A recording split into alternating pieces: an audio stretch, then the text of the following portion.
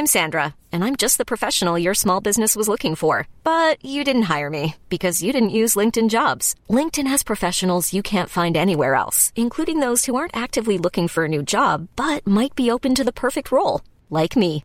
In a given month, over 70% of LinkedIn users don't visit other leading job sites. So if you're not looking on LinkedIn, you'll miss out on great candidates like Sandra. Start hiring professionals like a professional. Post your free job on linkedin.com/achieve today.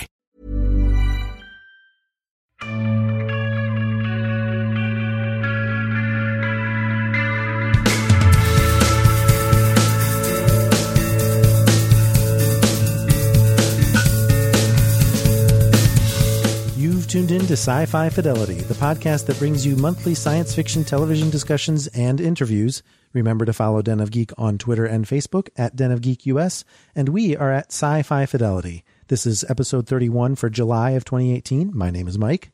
And I'm Dave, and in this edition of Sci-Fi Fidelity, we'll be talking about our favorite couples from contemporary genre shows, and our show topics include the new series Reverie on NBC and the new direction for Season 3 of Preacher on AMC. Yeah, and we've got more AMC content as well in the form of our interview, which is with Sherman Augustus, who plays Nathaniel Moon on Into the Badlands. And for those people who are enjoying that show, you know what a great character he is and a very entertaining actor to interview as well. So you'll be able to enjoy that later. But just so you know, including the interview, we've got spoilers in pretty much every segment other than our discussion topic today. So if you haven't seen the first couple episodes of Reverie, or if you haven't seen the first 3 seasons of Into the Badlands, or the first 2 seasons of Preacher, we're going to be going pretty in depth into all those. So just a heads up on that. And for those of you who need to avoid certain topics to avoid spoilers, here are the time codes for today's discussions. Contemporary TV couples 147, Reverie 1933, Preacher 3747, Into the Badlands interview 5456. All right, we've got a spoiler-free discussion topic for you, of course, as always. We're going to be talking about the genre couples we love, and before we dive into that, I do want to mention our last topic last month was female showrunners in the genre field, and we actually left out a couple of really great ones that I just wanted to mention, and that's inevitable when you have a discussion topic like that you're going to leave out someone, but I couldn't believe that I left out Sarah Gamble, who we've actually interviewed on this podcast. She does The Magicians, of course, and also was doing Supernatural, so she could almost qualify for the other double showrunner category as well. And then Leda Kalogridis recently wowed us with Altered Carbon. And, of course, Amy Berg is right up there. I think she's a co-showrunner of Counterpart on Starz, so that was another one that I felt needed a mention. But the interesting thing, Dave, with this topic we're doing this month, genre couples we love, is I put it out on Twitter that we were doing the contemporary ships. What are your favorites? And somebody tweeted at me that their favorite ships were from Firefly and Star Trek. Like, oops, not that kind of ship. Oh, you know what? When you said that, because I know it has come up about contemporary couples, because people wanted to go back and like I thought you were going to say, Malcolm and Inara from Firefly, but you meant the actual ship. Yeah. Well, there were also some people who went into the vault unknowingly. And I think it was just because I tried to sort of unfairly narrow it down to make it a little bit more challenging to come up with the best of the contemporary ones from shows that have recently been canceled or are currently airing, not going back to Aaron Sun and John Crichton or something like that. Exactly. All right, well, why don't I go ahead and start us off? And my 3 this month are all over the map. I've got one that I think is pretty obvious. I've got one that's maybe not so obvious and maybe not even in the top 3 couples from that show. And then I've got one that I understand some people might go, huh? Yeah, I'm excited to hear what you got. But I'm going to start with the show The 100, and I'm not going to talk about Bellark, Bellamy and Clark. Not going to talk about Monty and Harper. Not going to talk about Brian and Miller. I'm going with John Murphy and Emori. Oh, very interesting. John Murphy, played by Richard Harmon, who you and I got to know from Continuum, and his character Julian Randall, who's very much like John Murphy, Emori, played by Luisa de Oliveira. And I guess what I love about these two is, number one, they're so much edgier than the other couples. And whether they appear together or separately, there's just something about them that I really like. And of course, in Murphy's case, love to hate sometimes. Yeah. But there's also that cross-cultural angle. He's a member of Sky Crew. She's a grounder. Both are outcasts, though for her it was a physical deformity that got a little bit of play when her character was first introduced, but really has been out of the picture. Of course, his deformity is his personality issue. Yeah. And I mean, Murphy does his best to piss people off, while Emori works hard at fitting in and making herself useful, no more so than when they're in space for the, I believe it was 7 years. Now I can't remember whether it was 6 or 7 years. But despite the fact that she grew up on the ground, she uses her time in space to gain more technical expertise. And what ends up happening is that he is, I guess, somehow offended or intimidated by her desire to better herself, and they end up splitting apart in space. So now that they're back on the ground, they're sort of together again. I mean, they're physically together at this point in the show. Okay, good. But whether or not they're going to remain a couple, and I guess that's what I like about them too, is that the on again, off again. Yeah, that can be a fun dynamic to play with these, so that there's a little bit more interest. Especially, there's nothing better than the couple when they make up, right? Right. It's a height of the romance sometimes. And in fact, that certainly has happened with my first choice, and that is Fitzsimmons, a.k.a. Leopold Fitz and Gemma Simmons from Agents of S.H.I.E.L.D. This is just one of those couples that's inseparable in fandom's mind.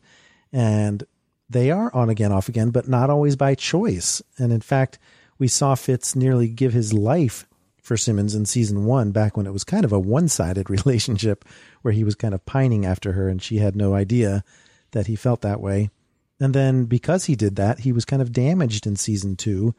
But I think it was right towards the end of the second season that he got Gemma to agree to a date just before she was swept away by a monolith, very mysteriously, where we had to wait all hiatus long to know what had happened to her. And that was when we first started to realize that these two are kind of doomed. In fact, I think Fitz says that quite a bit throughout the series, that fate almost doesn't want them to be together. And then when he rescued her from Maveth in season 3, I think that was the time where you could really see his dedication, where everyone else had given her up for dead. He refused to give up. And I loved that aspect of their relationship. Yeah, absolutely. And there's nothing, I think, that speaks to their relationship more so than his favorite sandwich, prosciutto and mozzarella. Yeah. With just a hint of pesto. Pesto aioli. Yeah, right. Yeah, I know. It's nice to have those little touchstones for a relationship that shippers can glom onto. And of course, it was her turn to help him in season 4 when she pulled him out of the framework, but then the guilt he felt from that had to be overcome, and they finally got married in season 5, except after the events of the season 5 finale, Fitz won't remember that marriage. For those of you who have seen the show, you know what I'm talking about. But part of what makes this couple work is just the stellar acting from both Elizabeth Henstridge and Ian DeCastiger, the nerdiness of the couple, the humor that they both have, the genius in creating different gadgets and helping the team out, just all works together to make this couple work really well. Okay. All right. Speaking of great acting, my next couple is more traditional, and it's from the show Outlander, and the characters of Jamie Fraser and Claire Fraser. Jamie played by Sam Hugan, Claire by Katrina Balfe. And it's, on the one hand, you could certainly view it as this epic romantic tale, which of course it is. But hey, you and I both know it's a time travel story. Right. So yeah, all kinds of different things can get introduced into the mix. Right. And I mentioned about Murphy and Emori and the cross-cultural angle. Well, she's from 1946. He's from the 1700s. And in terms of their culture and certainly just the role of women in her day compared to the role of women in the 1700s, which is where she finds herself at the beginning of the story. It's just fascinating the way the two of them connect. And when we see how they meet and how their relationship develops, it's just really a wonderful story. I love the fact that even though she's experienced the horrors of war because she was a nurse during World War II, and that's sort of how we're introduced to her, she's ultimately ending up in the medical role back then, but she's got to be careful not to give away the knowledge that she's gained from the 250 years or so that medicine's had to advance.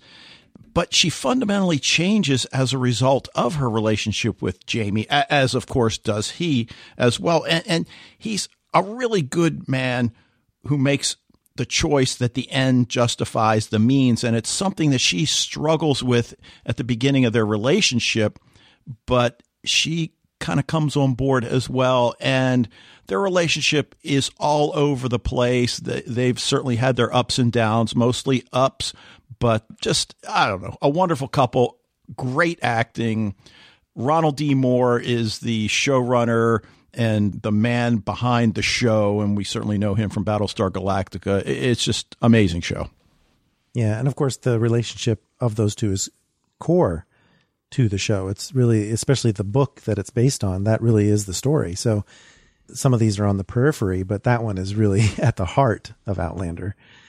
And since you're talking about time travel couples, I have two that I want to bring up because I just couldn't decide between Timeless, which has Wyatt and Lucy, and 12 Monkeys, which is just wrapping up its series finale, tomorrow as we're recording this. And 12 Monkeys has Cassie, Rayleigh, and James Cole as the core couple in that show. And they're very different, but because they both came from time travel shows, I kind of put them on the same tier. Wyatt and Lucy, since Timeless was just recently canceled, their relationship was sort of over before it even started because they did get to have a moment of bliss in 1920s Hollywood before returning to the present. But then they discovered that somehow Wyatt's wife, Jessica, who in season 1 he sought to save using time travel, she had died in a car accident, was now back from the dead suddenly, and they weren't sure how. But of course that threw a wrench in the works for Wyatt and Lucy kindling a relationship. And unfortunately, we didn't get to see much more of that as the show got canceled. So that's why I decided to add into the mix Cassie and Cole from 12 Monkeys, since they have their relationship coming to a head here in the series finale coming up. And Cole and Cassie, in season 1, they became closer and closer.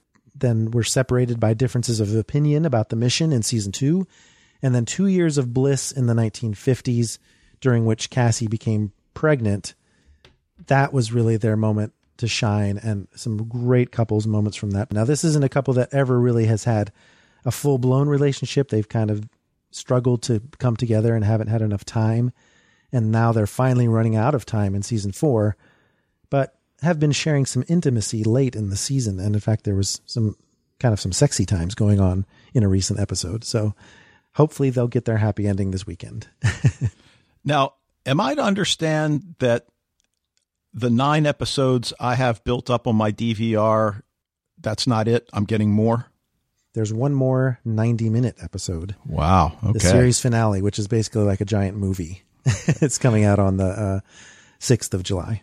Okay. Now, the other thing that came to mind as you were talking about those two is that there's a lot of overlap here.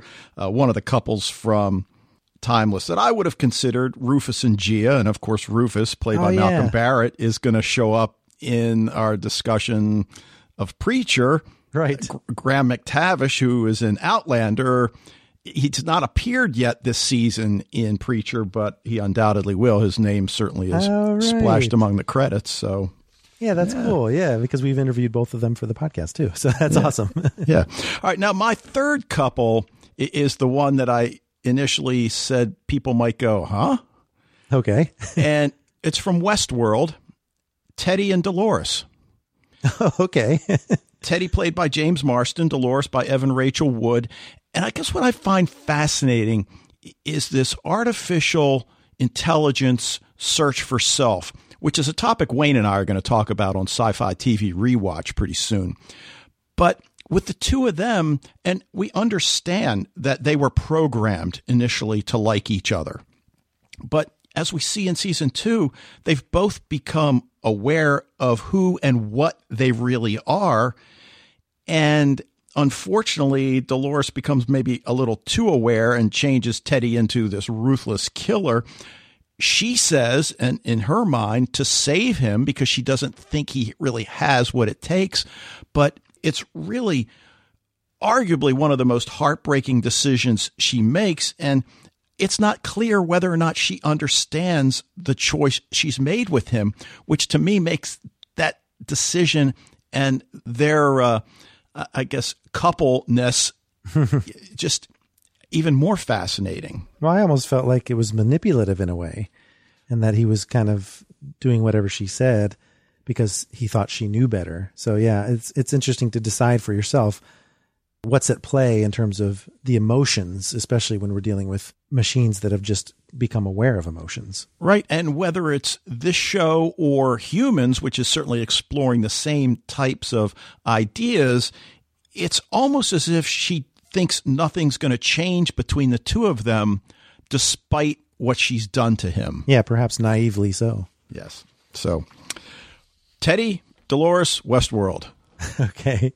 And I'm going to end up with perhaps one that some of our listeners think a very obvious choice that must be included on this list, and that is from Wynonna Earp, Waverly, and Nicole, also known as Way Hot, since Officer Hot is that's her last name, coincidentally enough, which I always thought was kind of weird when I first tuned into Wynonna Earp that her last name was Hot, but it works well for the ship name.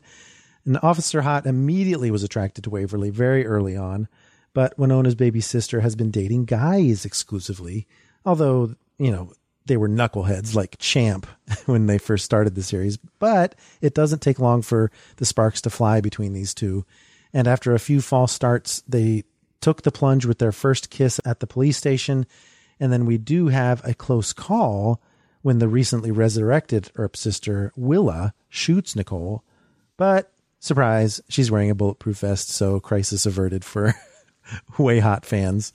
Now, as Nicole's stature in the police department and the black badge grows as the seasons go on, it's going to be interesting to see how this show plays the relationship between these two while she's on the job. And, you know, they've got a job to do between the two of them being on Team Earp. So it's still a burgeoning relationship, but it's had its great moments, especially for those in the LGBTQ community. And the representation has been pretty fierce in terms of the fandom just really, really buying into this ship in particular as a core part of their enjoyment of the show. Yeah, and, you know, I understand that Wynonna Earp has a lighter touch to it, and that's part of the show's charm. But, you know, what you mentioned about on the job and, you know, showing their affection, you know, I really hope they don't go there, because I think it would be great to see Nicole Hot rise up in the chain of command at the police station, and she needs to be setting an example. You can't have your officers acting romantically on the job. So it'll be interesting to see what they do there. I was watching an interview with the two of them on YouTube today. Oh my God. I don't know which one I love more. Yeah, they're so adorable. And then just a final thing. I saw a video of a young woman. I think she's Australian. It could have been New Zealand. I don't know. But she's got a theory that the two of them are engaged. And she had all sorts of screenshots that Nicole was wearing. I think it was Nicole, or maybe it was Waverly, had a ring on her left ring finger, and it was awesome. They're playing with the fans. It was awesome. A great one to end on. I'm sure people have some out there, and on social media, Ken chimed in with his choices. He said, Rick and I'm not sure how to pronounce Michonne, because I don't watch The Walking Dead, but I think that ship name is Rishon or something like that. And he also mentioned Cole and Cassie from 12 Monkeys. Linda, whose idea it was to do this discussion topic, brought up not only Lyot, which is Lucy and Wyatt from Timeless, but also Garci, which is Garcia and Lucy, which just started to get going in season 2. It wasn't a very popular ship, but apparently Linda enjoyed that one. And of course, she also chose relationships in the 100, but was carefully avoiding the same way you did some of the more controversial ones. She just said she liked the 100 for its relationships in general. And then Kevin, before he realized we weren't going into the vault, did mention Aaron's son and John Crichton. So thanks to those of you who chimed in on social media for our discussion topic, and we'll hopefully have a good one for you next month as well. But let's go ahead and dive into our show topics.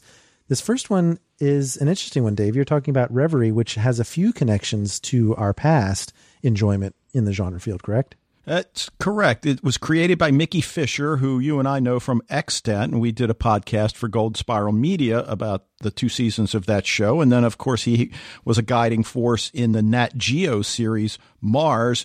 But Reverie's on NBC Wednesday nights at 10 o'clock. And, you know, on the one hand, 10 o'clock's usually reserved for edgier shows. And I don't necessarily see the edginess here, which is fine. I just wonder why they put it on at 10, but I guess everybody's at least happy that it's got a slot somewhere. Yeah. Well, that makes you wonder if it's going to be long-lived. It's like you got to give it a chance to breathe here a little bit when it's getting started, but we'll see.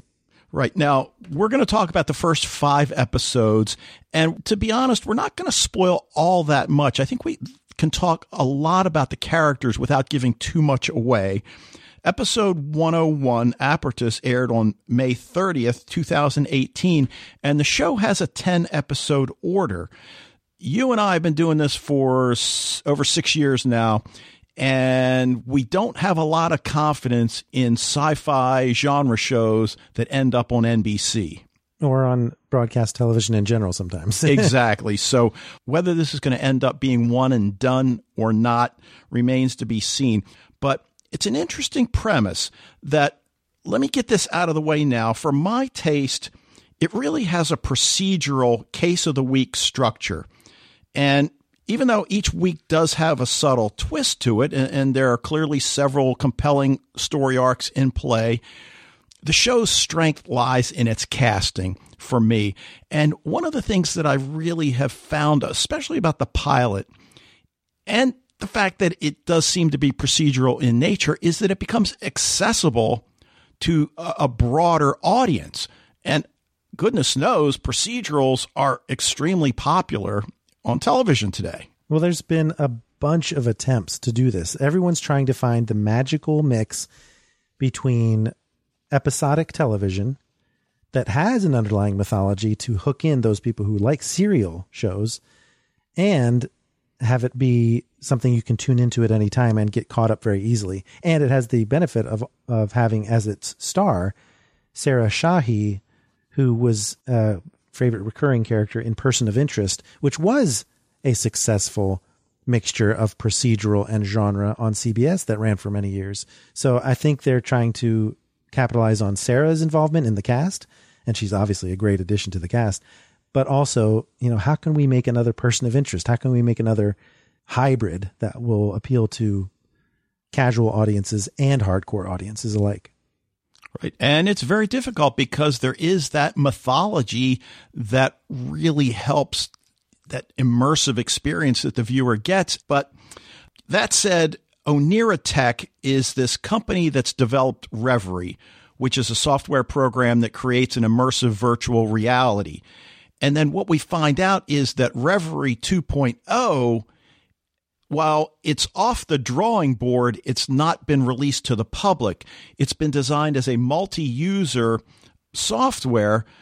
And what it allows Mara to do, Sarah Shahi's character, is to go into the reality of coma victims with the intention of bringing them back to life. Now, that leads into the core problem of the pilot, which is that 7 Reverie users have apparently severed ties with the real world and now lie in comas, threatening the viability of Reverie and Onira Tech.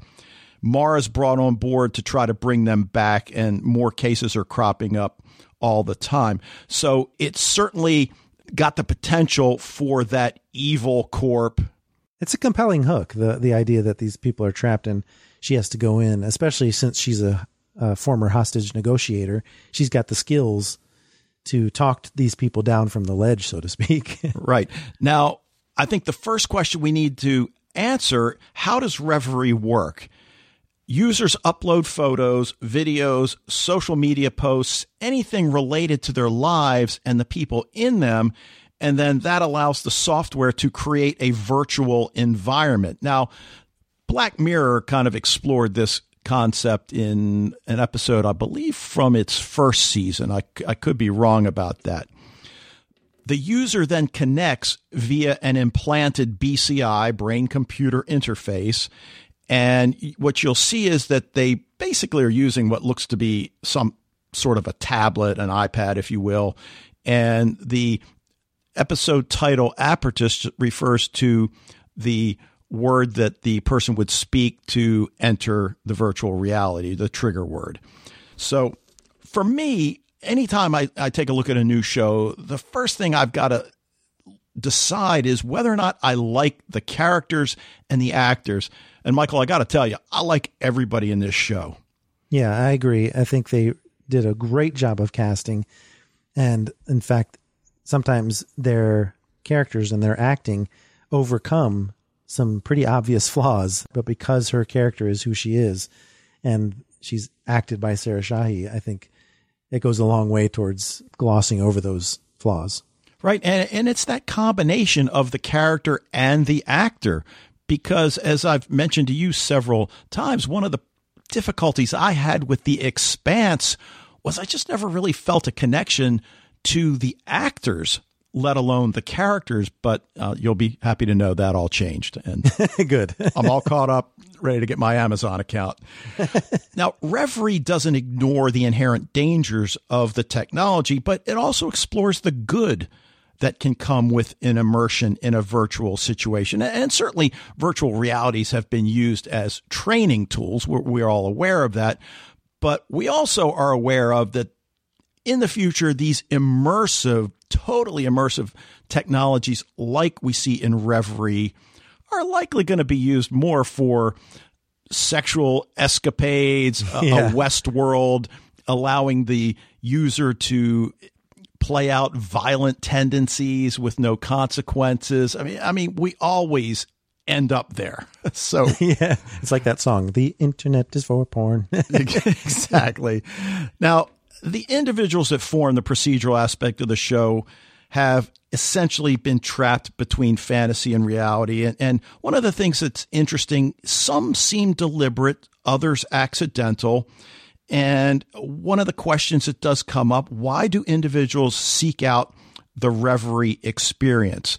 You know, when you look at a book and then later the movie Ready Player One, that virtual reality is worldwide. It's almost like the internet that's expanded exponentially, and everyone's doing it. Everyone's doing it.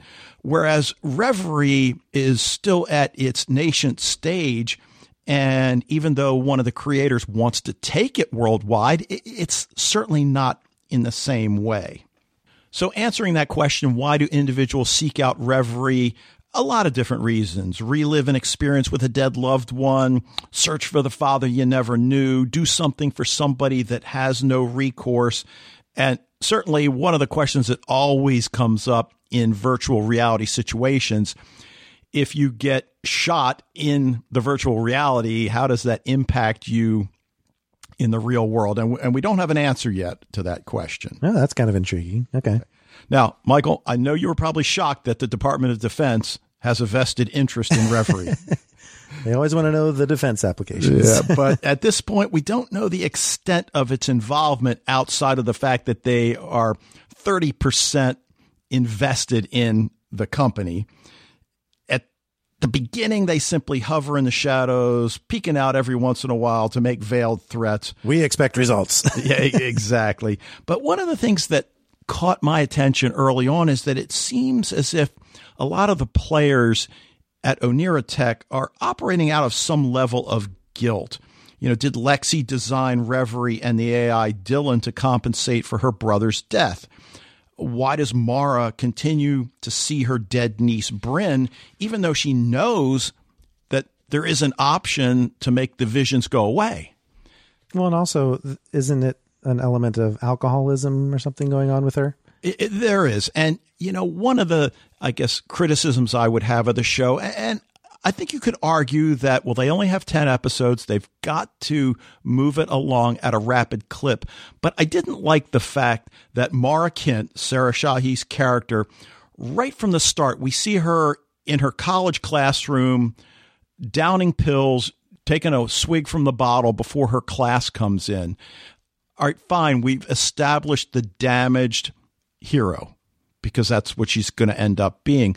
I would have liked to have seen that develop a little more organically along the way. Yeah, otherwise it's a trope, right? Exactly. And we see, even in the pilot, we see her flushing her pills down the toilet, almost as if it's too easy. Oh, for sure. That's the first thing I thought, was that just because she was motivated by this new job with rescuing people from Reverie, all of a sudden she's able to kick the habit. That's a little bit too simplistic. Right. And maybe she will struggle down the road, but like we said, we're 5 episodes in and we're not really seeing that. I mean, her struggle at this point is the visions of her dead niece. But Mara's a former police hostage negotiator who's now teaching a college class in communication. And she's approached by her former boss, played by Dennis Haysbert, and his character's Charlie Ventana. Another great casting choice. Oh, my gosh. And for her, this offer to work with him at Oniratech is a second chance, because I mentioned she was a hostage negotiator. And when we explore how she got to this point in her life, she was unable to talk her brother-in-law down before he killed his wife, daughter, and then ultimately himself. So we understand how she got to that point. Now, I loved her Sherlock-like skill in noticing the small yet meaningful details, understanding their meaning within the broader context. And she's successful because she's able to make a human connection. And my question is whether or not she's going to be able to keep this up week after week, drawing on the experience with her brother-in-law, sister, and dead niece. Yeah. Will it become too much the episode of the week, or will we see some development, not only for the mythology, but for the character too? Right. Now, Paul Hammond designs the virtual experiences in Reverie, and I think most viewers are going to immediately recognize him from Heroes, the actor Sendhil Ramamurthy, one of the only characters in Heroes that I really liked. Yeah, I liked him very much early on. In fact, I felt he changed too quickly in that show to a villain, but yeah, great actor. Right. And aside from his role as the designer of the virtual experiences, he's the personable, the human side of the design team, in stark contrast to Lexi, who we'll talk about in a second. He takes Mara into one of his reveries and shows her around, almost as if to sell the concept to her, which I think really he needed to do. And he tells her that this is how he treats his own anxiety and panic attacks, showing us that there really can be a therapeutic aspect of Reverie, and that it's not going to just simply be for fun and recreation. Now, we mentioned Dennis Haysbert from 24 playing Charlie Ventana, the former police chief who's opened his own security company with only one client, Oniratech. And I know you were a 24 fan, and I didn't make it through the entire series, but just like Doctor Who, where everybody has their doctor, even though he was the first, he's still my president from 24. Yeah, and he was great in Incorporated, a sci-fi show that only lasted one season too. So I'm glad to see he's got another genre show going. He's building up a little bit of a portfolio in that sense. Right. Now, Lexi Barrett, played by Jessica Liu, wrote the core program of Reverie, and she is this really interesting character. I mentioned in contrast to Paul Hammond, she places herself almost on self-imposed exile. She's a self-sheltered nerd. I mean, it's like she chooses to not go out in the real world unless she absolutely has to. And the interesting thing is, she doesn't see Reverie as an escape. She calls it a bridge to understanding other people. And her goal is to have everyone in the world experience it. And it's really, I don't want to say funny, but given how kind of nasty she is to most people, and granted, she just doesn't have those people skills, I guess. She's really stressing out over a presentation to investors, a presentation that, by all accounts, really Paul Hammond should be giving. But they understand that the people with the money want to talk to the person behind the technology. Yeah, the tech nerd character, she definitely has a different spin on it. So she doesn't fall into kind of like the trope character that we would see in this role. But yeah, another great minor role being played by a very likable actor and character. Right. Now, you mentioned the word trope, and then again, there are a lot of things in this show that could be considered trope, and the Onera Tech Buildings AI, which is based on Lexi's brother, Dylan, played by Kai Scott, at this point, unseen, yet still an integral cast member, and it'll be interesting to see how they handle this. And, will this AI learn as it interacts with all of these people? Pretty fascinating. And then finally, the DOD representative, Monica Shaw, played by Catherine Morris of Cold Case, which was a show that I talk about procedurals and me not liking them. That was one that I really got into. Yeah, that had its charms. Yeah. And we find out that the DOD owns 30% of Onera Tech. What they plan to do with it, we don't know at this point. And I'm sure they're not going to be telling anytime soon. That's right. So, and now we could go through the episodes real quickly. I mean, we see a character that's been isolated, disconnected from family and friends, and inside Reverie, she's really trying to connect with the father she never knew. Then we see a guy that's been fired from his job, heavily in debt, and he is using Reverie as an escape. And then, again, I think you could argue that this is a little trope element as well. We find the character Oliver Hill, who claims he's one of the two founding partners of Reverie, but he got pushed aside as the company went to a more public face. But I think there's a lot to like in this show, and I think it's certainly worth giving it a look.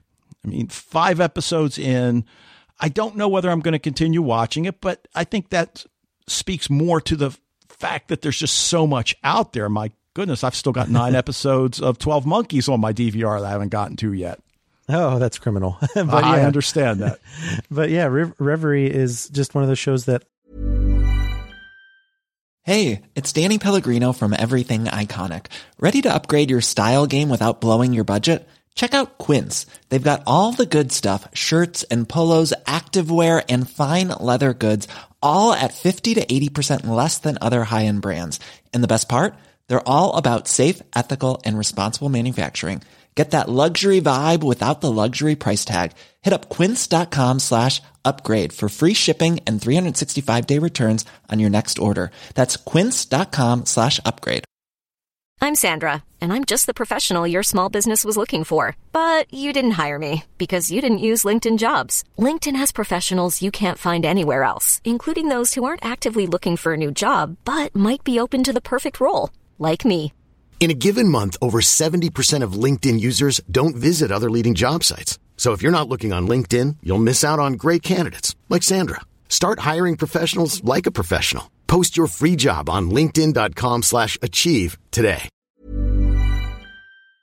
You want to succeed, especially since we have that bond with Mickey Fisher. He was nice enough to talk to us on our podcast. And Sarah Shahi from Person of Interest is a favorite of mine as well. So it definitely has some great ingredients, and we'll see what happens.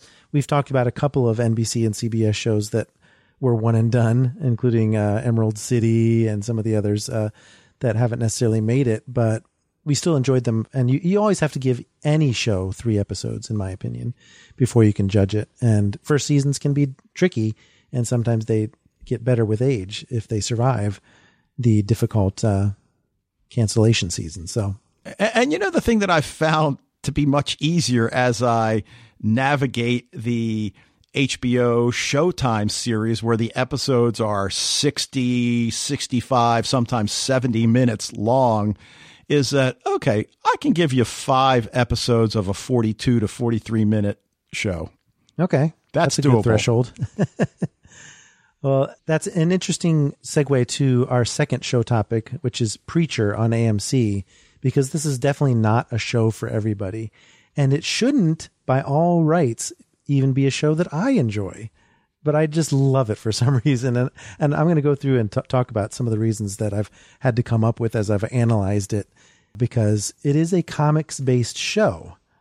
So for those of you who have been following Preacher on AMC, you know that perhaps it's based on a Vertigo comic, and I love that particular imprint from DC, written by Garth Ennis and drawn by artist Steve Dillon. And this show kind of does its own thing. It has its departures from the comic, but the violence of the show and the casual supernatural elements, which are treated just as though they're normal to real life, make it feel very much like a comic. And I think Into the Badlands kind of falls into that category too, the other AMC show that we're covering today. But in season 1, we found out that the voice of God, which is a kind of a disembodied force known as Genesis, has taken flight for some reason, and it's tried to imbue various religious leaders around the world, but they keep exploding every time Genesis tries to imbue its power into them. And it finally settles on this very flawed small-town preacher, Jesse Custer, played by Dominic Cooper, and it sticks. And he starts to learn about this power, what it means. He's not the most virtuous preacher in the world. In fact, I think he's preaching in the small town of Anvil specifically because he has a certain amount of guilt over the death of his father, who was a preacher and much more godly himself. But in the course of the first season, kind of had him discovering this power, and there were some angels that were trying to get Genesis back. He reunites with his criminal girlfriend, Tulip, who is played wonderfully by Ruth Negga, and he, apropos of nothing, meets up with a very meta vampire, Cassidy, who's played by Joseph Gilgun. And I call him meta because he's very much always referring to pop culture and television and movies and things like that and tying them into what's going on the screen. And he's a huge reason why I enjoy this show. Now, have you caught any of this show at all, Dave? I have, and I'm caught up. 2 episodes have aired in season 3 as we record this podcast. And yeah, I mean, as you said at the top of the discussion, this is not a show for everybody. It's extremely violent. And in fact, my wife has grabbed onto the show, walked away from the show, come back to the show, watches it with one eye closed and one eye open. And it's just fascinating. I mean, it's so quirky. As you said, the characters are just fascinating. But that whole idea that God is missing, and it's as if his voice is trying to find somebody to speak to the masses once again. And as you said, it settles on Jesse Custer. And some of you guys may know Dominic Cooper from Agent Carter, Ruth Negga, of course, from Agents of S.H.I.E.L.D., and I don't know, some movie that she got nominated for the Academy Award. I don't know. Yeah, I mean, these 3, Dominic Cooper, Ruth Negga, and Joseph Gilgun, are amazing as a trio. The chemistry is just palpable. And like you said, the search for God is what takes up season 2, and it recaptures the road trip feel of the comic because that was kind of absent in season 1. And so as the trio searches for the missing God, they're pursued by the Saint of Killers, played by Graham McTavish, who the angels put on Jesse's trail because they couldn't get the voice of God back from him themselves. So let's get this guy out of hell and send him on his way. He's nigh invulnerable, and they promised to reunite the Saint of Killers with his wife and daughter if he kills Jesse. And this guy is soulless and invulnerable until towards the end of season 2, Jesse gives him 1% of his soul, which is actually very instrumental in season 3. And then there's a brief interlude where Jesse and Tulip almost get married. They could have maybe made our ship list at the beginning of the podcast, but it turns out she was already married to a crime boss in New Orleans while Jesse was having his crisis of conscience and becoming a preacher. So there's a lot of backstory going on, not only in season 2, but we're also getting a huge amount of backstory about Jesse Custer in season 3. And so it's kind of an ongoing thing and really done very well. They don't just do a run-of-the-mill flashback. You know, it's kind of like integrated into the story. Right. And part of his crisis of conscience is the fact that his father, as you mentioned, was the preacher before him, and he made a promise to his father. I'm sure he's sorry he ever made that promise to take over the congregation. So he's this reluctant preacher that really doesn't want to do anything more than get back on the road with Tulip, but here they are.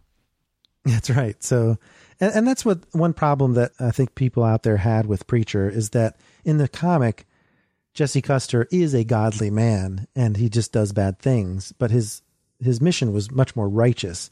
Whereas in this one, he kind of comes across as a selfish prick, which I love the fact that in season 3, we've had 2 episodes air so far. Cassidy is really drawing attention to this fact that Jesse's a selfish prick. Why are we following him and doing what he says, Tulip? And not to mention he's carrying a torch for Tulip himself anyway. So I like that that's happening. And that's why I definitely wanted to talk about season 3 on this podcast, because I think season 3 is headed in the right direction. But in season 2, the search for God did draw the attention of an organization known as the Grail, which is tasked with protecting Christianity's hold on the world, but they're also ruthless enforcers, almost like an organized crime unit led by this great comically evil character named Hair Star, played by Pip Torrens, who realizes Jesse's power and wants him to become the Messiah, because the 25th descendant of Jesus, who they've kept protected all these years, is named Humperdoo and has like almost zero intelligence and is quite a simpleton and doesn't really deserve to rule over the world in the second coming. So they hatch this plan to have Jesse become the Messiah. But the problem is, now that the 1% of his soul has been given to the saint so that he was able to be banished, the voice doesn't work anymore. So now Jesse's having trouble with the voice of God, or the Genesis power as it's called. And he has to get that 1% of his soul back so that he can have his mojo back. I kind of like that it's not able to be used this season, because it was kind of a Deus ex machina sometimes. Right. We did have a false start, though, in episode 2 of season 3, right? He thinks he has it back. Oh, right. Yeah. And that's what's so great. I think the latter half of season 2 kind of faltered a little bit and got a little stale. And especially when the Saint of Killers was sent back to hell, it was kind of anticlimactic.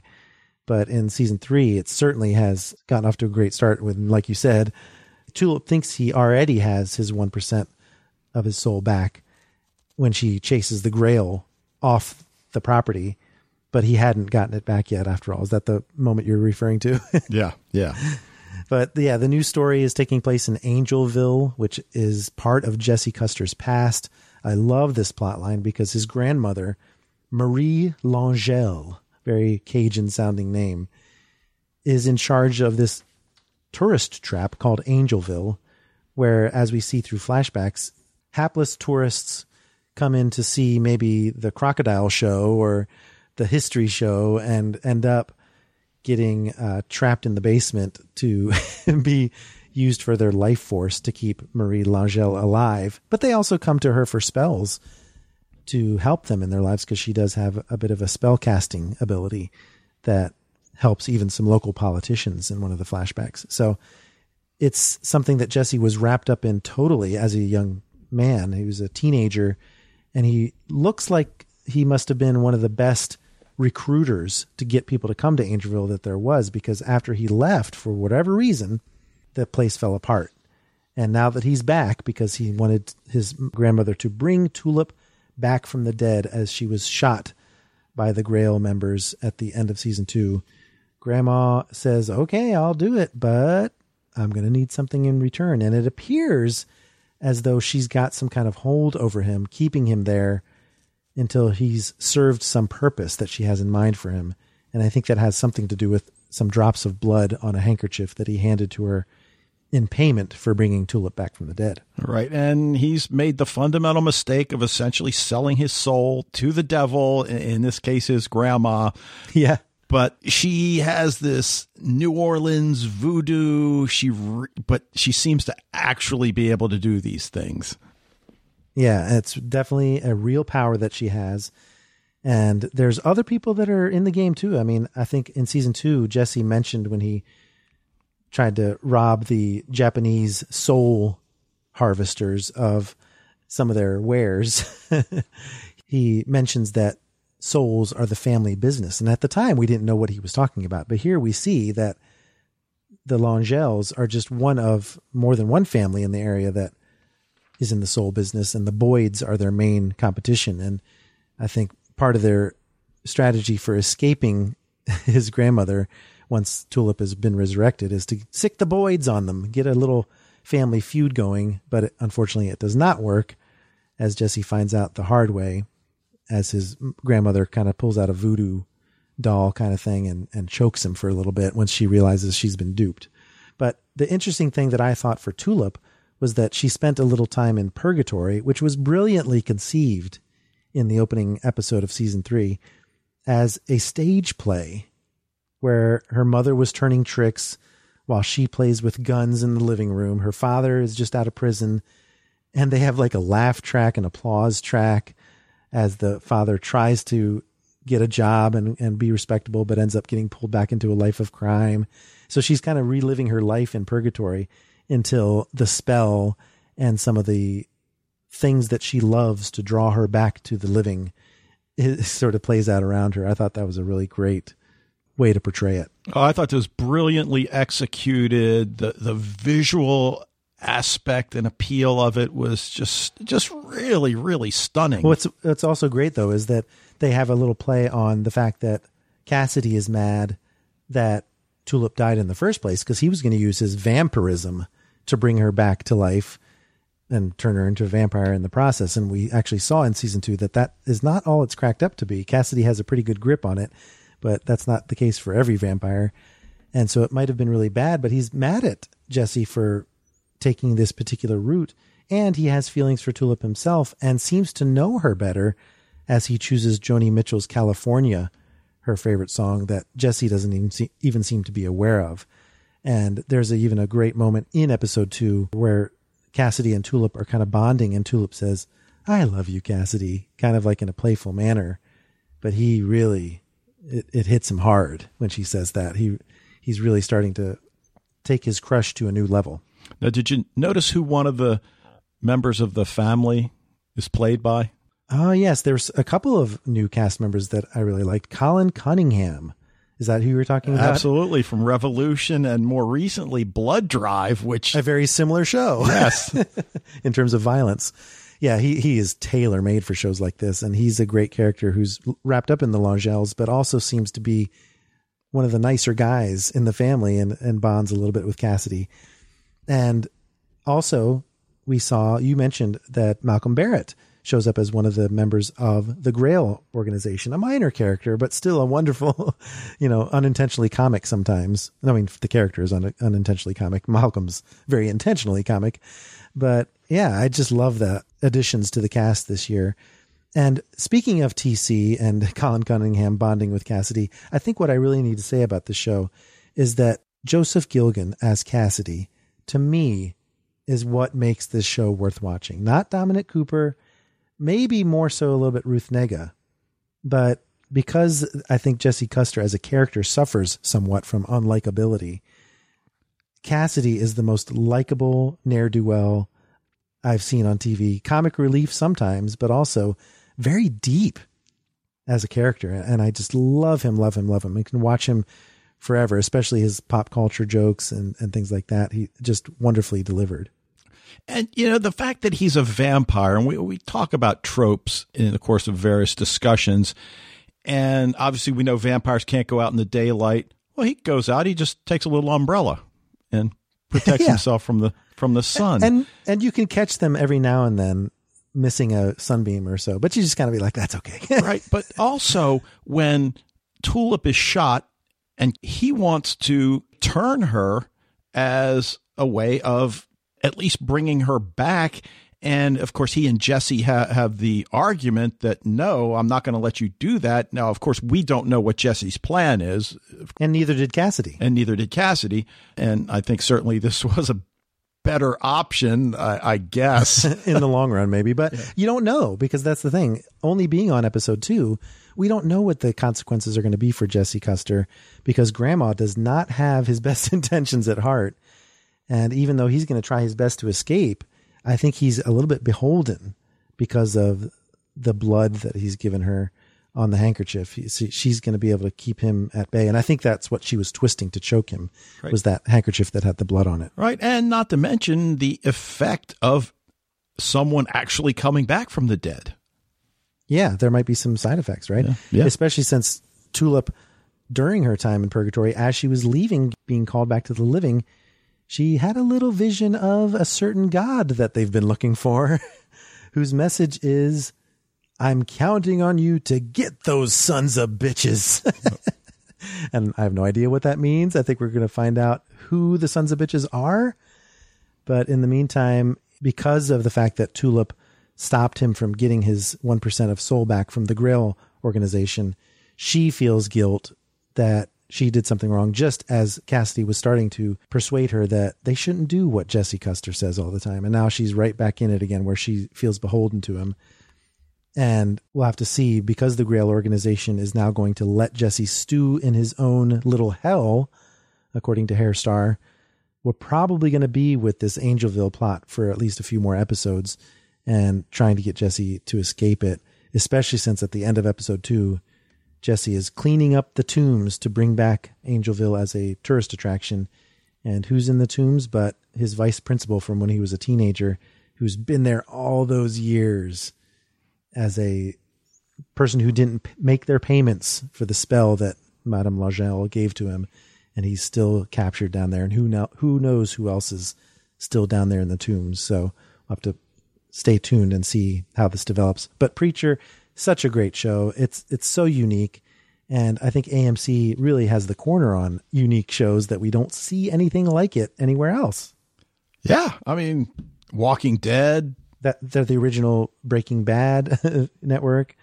I mean, all kinds of stuff. Mad Men, another one of my favorites.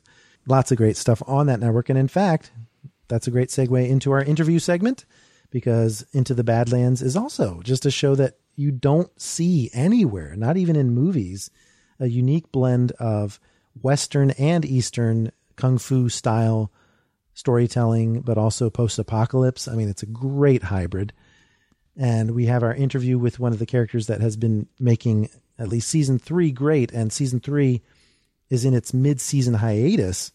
And so we wanted to talk to Sherman Augustus, who plays Nathaniel Moon, about what we can expect in the second half, the second 8 episodes of Into the Badlands season 3, because we kind of left his character at a real high moment.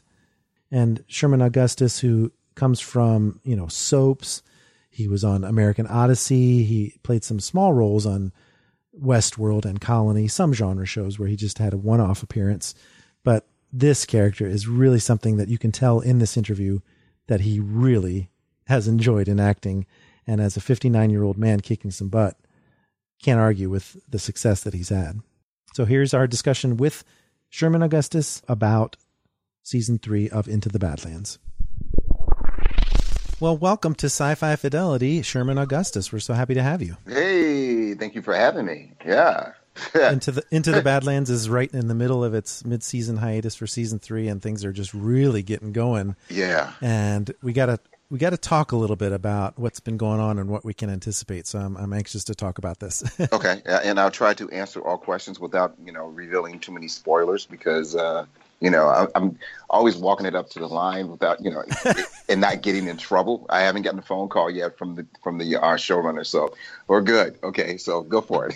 All right. Well, you've done everything from soaps to political thrillers, and your fans know what a great actor you are. But thanks, guys. Like we asked Nick Frost before season 2, I mean, we got to know how the producers knew what a badass you could be with a sword.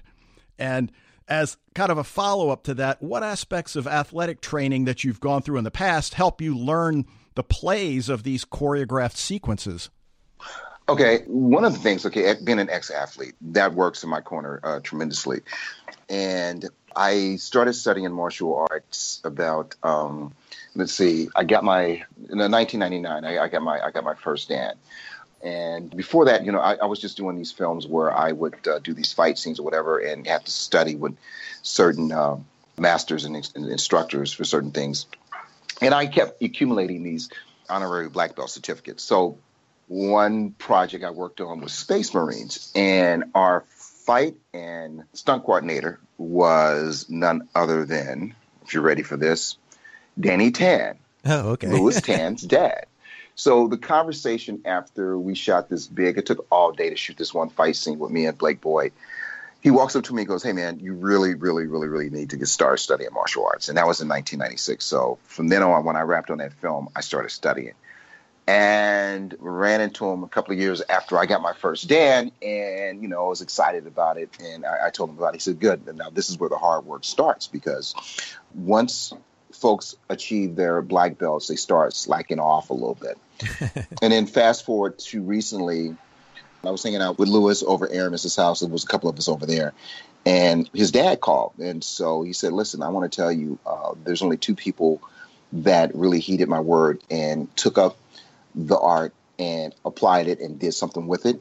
And that's you and Michael Jai White." I'm like, "Whoa, okay. Well, Mike was a friend and a buddy, and I've been knowing him throughout our whole career as actors, and that's good company to be in." So that answers the question. So as far as sword work, I've never picked up a sword until I stepped on the set of Into the Badlands, oddly enough. Never. Well, in that sense, it's probably good that you have other weapons at your disposal, because in some ways, I almost feel like Nathaniel Moon should thank Baji and Sonny for cutting his hand off, because it's quite a weapon, both defensive and offensive, exactly, with its daggers and darts. So can you describe what it's like to fight with that thing? How does that thing work? It's very interesting. That glove has gone through many changes, as style-wise and everything.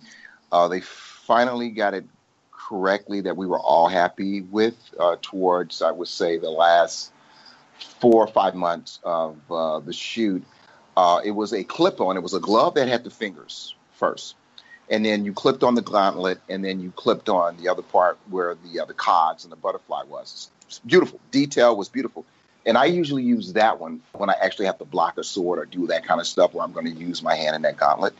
But then there's a lighter rubber gauntlet that goes on, and an entire glove that goes on. And you can't tell the difference between any of the other hands, even the one that has the blade that retracts and goes out, and then that whole thing. Those guys did a wonderful job, and they're just pros and professionals and just masters at what they do. And my hat's off to the prop master. They have everything at their disposal as far as 3D printers. All that stuff is out of a 3D printer. They just print them up and just, okay, let's try another one. Let's try another one. It's really cool. It's really cool.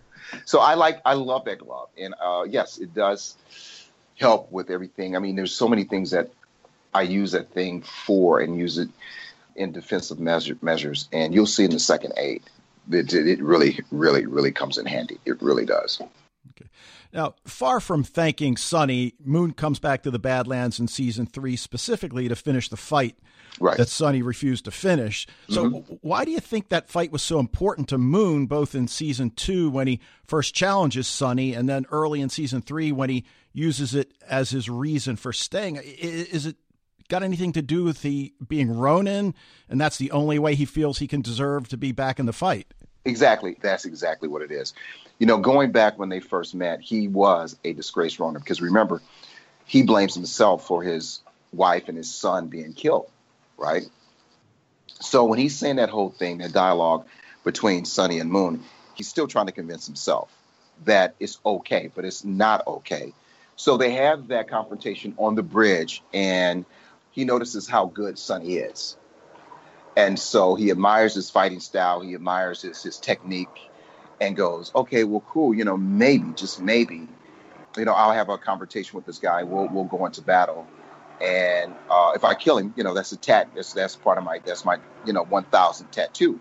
And if I do fall, then basically I regain my honor as a clipper, as a region, as all those things. My whole thinking in going into that was, if they meet, they meet. And they'll square their differences then. Sonny, he felt that Sonny disgraced him by not finishing the job. Baji intervened. So there's two people that he needs to, basically take care of it in a sense, and still that just drives home more of the precedence of him being a disgraced Ronin. So even though he comes back and he's a regent, there's still that thing that's hanging over his head. Now, if he falls in battle for the widow, against Chow, that's fine with him. Again, he regains his honor. But if he runs into Sonny, that whole thing, then we'll take care of what we need to take care of, if that makes any sense. Oh, it sure does. And in fact, it creates a great shift for your character because there is a motivation change halfway through the first half of season 3. And there's two things I love about, especially for your character, this season of Into the Badlands. One is the increasing level of diversity, right? Oh yeah, of the characters. Oh yeah, I mean, it's just great seeing all the different. It's not just a Eastern style kung fu movie. Yes. It's sort of a melting pot, and I love that. And the second thing is that you've got this great dynamic with Lydia, and I almost feel like this is a stronger motivation, especially in the mid-season finale where Moon doesn't want Lydia to fight, but then she rescues him only to be overwhelmed and wounded herself. I mean, what a great love story that is. Exactly. And when I read that, and I looked at Orla and I went, oh, wow. She goes, I know. And it was so cool because it was so cold that day. We were shooting in a quarry out in Valley Horsey. I played in some cold weather before, but this was like, okay, I'm going home. Okay. I'm out of here. And I'm like, not going home to Dublin. I'm going to get on a plane and go back to LA for a couple of days and I'll come back because it was that cold. And when we shot that, we shot all the big stuff, all the big battle stuff early that morning. By the time we got to, it took like 7 days to shoot that, but we shot the bulk of it in one day. And I was there for her eye line. So I got on blankets and all. I'm just covered up and, just make sure she sees my eyes. And I didn't know what she was going to do. So when she saves me and her horse did the wheelie or did, and the fireball was behind her, I was like, oh my days, that is so lit. It looked beautiful the way they shot it, the way Paco shot it. And I was just like, wow, man, people are going to lose their stuff when they see this because it was just so in the moment and so real. And I got to tell you guys, I'm just so lucky to be on that show because for me, I get to hit each and every emotion that any actor or every actor wants to do to show their range. And you'll see all that in a second, Abe. But that day was just awesome. And Lydia's ride or die, and I like the fact that the way they're writing her and the way Orla is playing it, that you don't know if she's being sincere or if she's, just looking out for herself. You don't know. We addressed that issue in episode, I think it's 4, when we're talking and I'm in her office and I said, you're playing a dangerous game, both sides. And she's like, you too. Well, who isn't playing both sides in this show? It's just, but the thing about that is everybody has to, unlikely alliances are going to happen. I can say that much. All right. Well, before we get to the back 8 and whatever you're able to tell us, one of the things I love about the post-apocalyptic genre is the fact that the showrunner and the set dressers really have so much freedom how they're going to portray things. So obviously the costumes are a huge part of the show's aesthetic, and your outfit and bowler hat, particularly dapper. But what are the challenges of fighting while all dressed up, and what do you like best about the retro feel to this post-apocalyptic world? I love it. I mean, the detail in Giovanni is a genius, and I love the simple fact that costume is all our costumes are a cross between a Victorian style and going back to the early Japanese days of feudal Japan, because you can tell in my waistcoat that it wraps like a gi, a uniform. It wraps like that. I even have to fold it a certain way, so the left side has to go across the right, all that kind of stuff. And our show is a cross between a Kurosawa film and a Sergio Leone film. Oh yeah. if you get my meaning. Yeah. So it's those two genres mashed together. And so we play it like, I do in my head. I play it like a Western, but I also play it like I'm in a Kurosawa film. Every day I go to work, I'm like, oh man, this is cool. And it's just the best stuff. And I feel so bad that we have to get it muddy and all that kind of stuff. Like, dude, I'm just messing. Because I'm a clothes freak, I'm a clothes and shoe freak, and I'm just like, oh my God, I'm getting my shit messed up. This is not cool, man.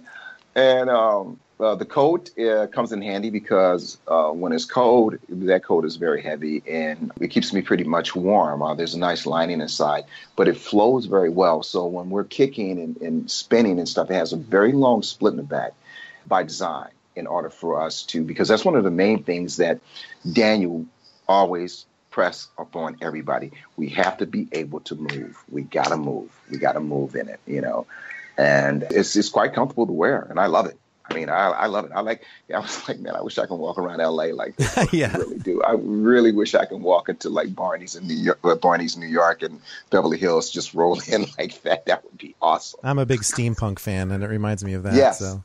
Yeah, it is very much steampunk. It is very much steampunk. Now, let me share with you my little prediction because okay. We have to talk about the back half of season 3. Yeah. And I'm thinking that Lydia and Moon could either A, become a Great Baron team themselves, or if Lydia's telling the truth about wanting to dismantle the whole system, they could figure out something else. But do you picture them being a great team, and what can you tease about where it's headed? Because that has to be part of it.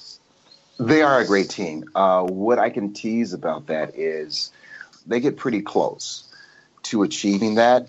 What jacks up the whole mix, Pilgrim and Black Lotus, they throw a box of tarantulas into the whole machine, is what they do.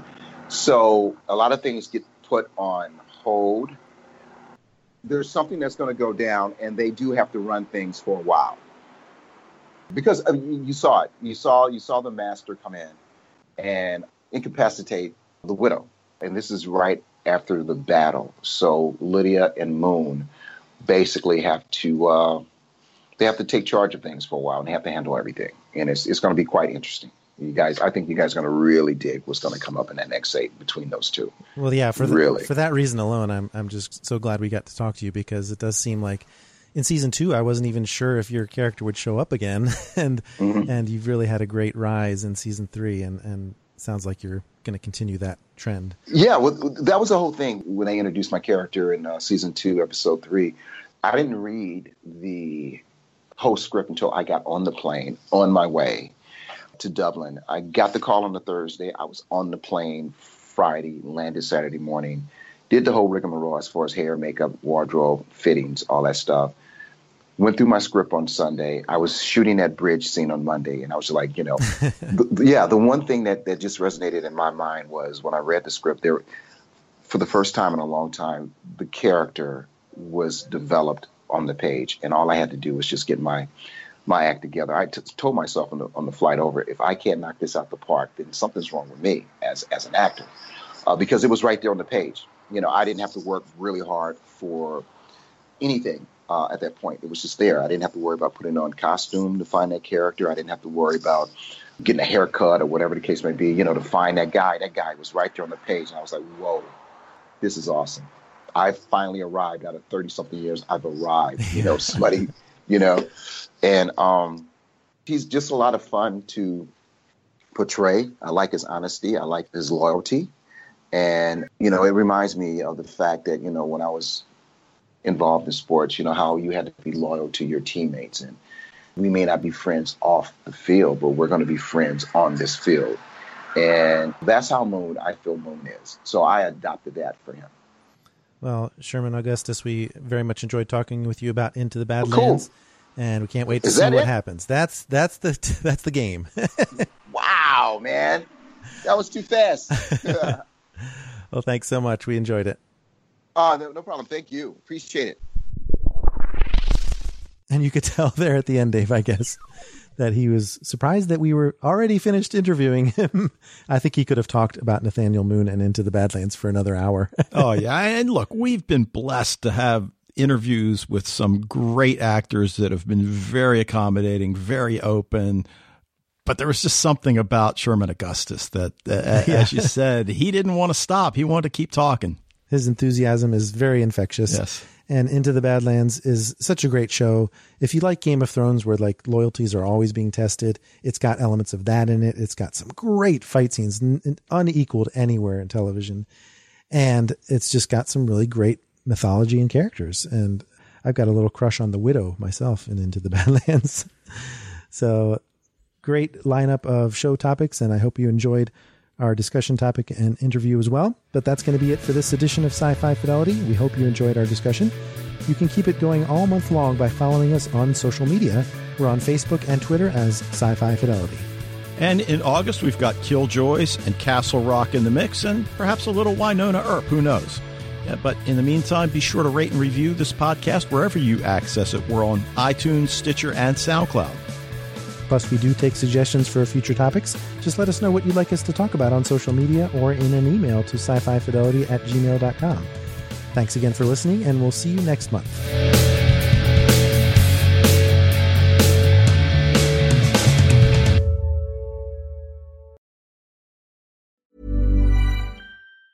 Hey, it's Danny Pellegrino from Everything Iconic. Ready to upgrade your style game without blowing your budget? Check out Quince. They've got all the good stuff, shirts and polos, activewear, and fine leather goods, all at 50 to 80% less than other high-end brands. And the best part? They're all about safe, ethical, and responsible manufacturing. Get that luxury vibe without the luxury price tag. Hit up quince.com/upgrade for free shipping and 365-day returns on your next order. That's quince.com/upgrade.